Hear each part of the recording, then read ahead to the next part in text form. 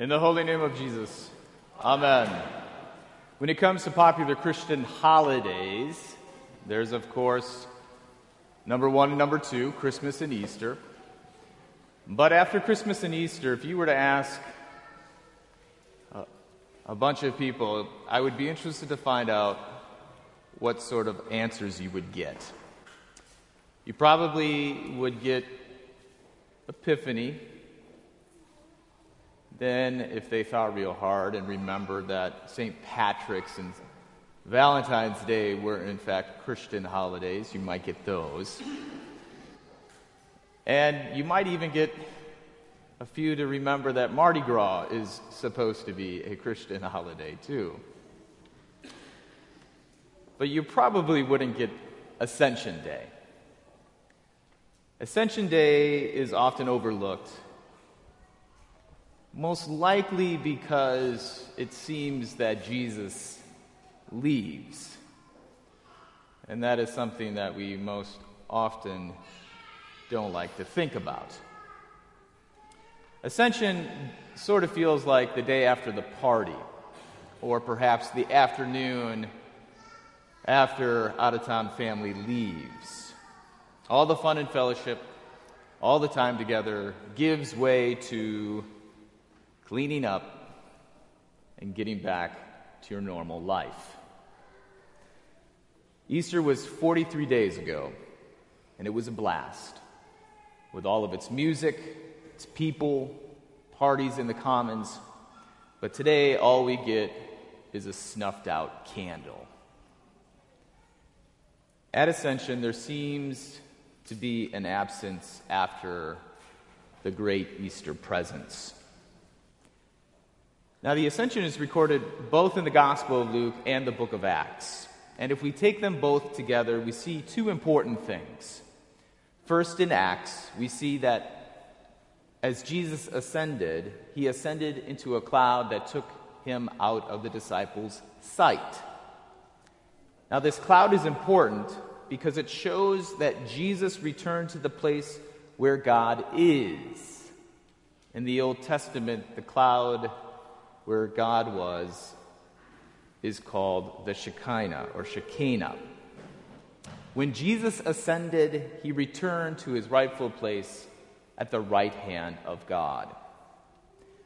The second thing is from the Gospel of Luke, that once Jesus ascended, the disciples worshiped him and returned to Jerusalem with great joy, overflowing joy.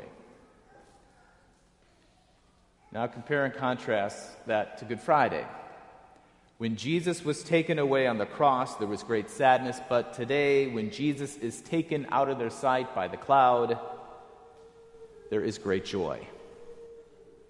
Perhaps the disciples see that even though his humanity is absent, something else is very present.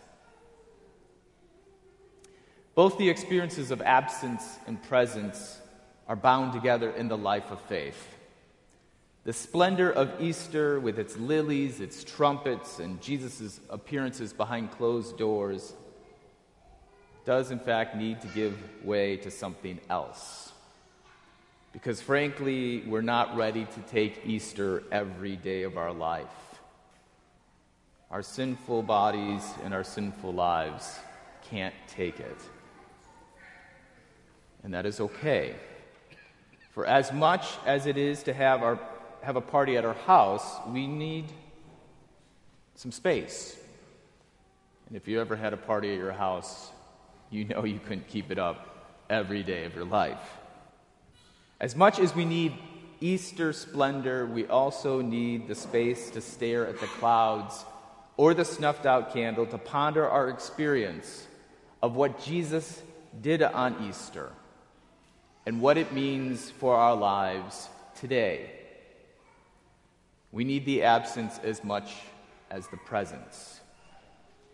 The Ascension teaches us to trust these moments of seemingly absence as the space where new life is possible. The disciples were told by Jesus that beginning soon their lives would look very different. If we can let ourselves be in these moments, when Jesus tells us something new will happen to us because of the forgiveness of sins and his new life. If we let ourselves be in those moments when he tells us something new will happen to us, with his humanity absent, not afraid, but expectant, then we may find ourselves ready for what's next. There are times when Christ seemingly leaves us so that we can experience how to carry his divine life in our lives today. We need the absence to discover the presence of the power of Easter that is alive in us through the Holy Spirit. When Jesus ascends to the right hand of God, his humanity is absent, but his divinity is present with us through the Holy Spirit. This is the fundamental reason why the disciples have great joy. When Jesus is taken up into the cloud, it's a great sign. Jesus is fully present with his heavenly Father, paving the way for each of us to be present also with the heavenly Father.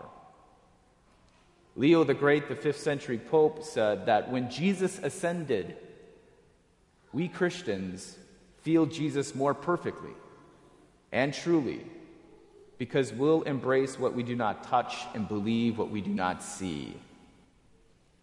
The ascension made Christ's humanity absent, but made Christ's divine presence with the church even more palpable because of the Holy Spirit in the holy sacraments.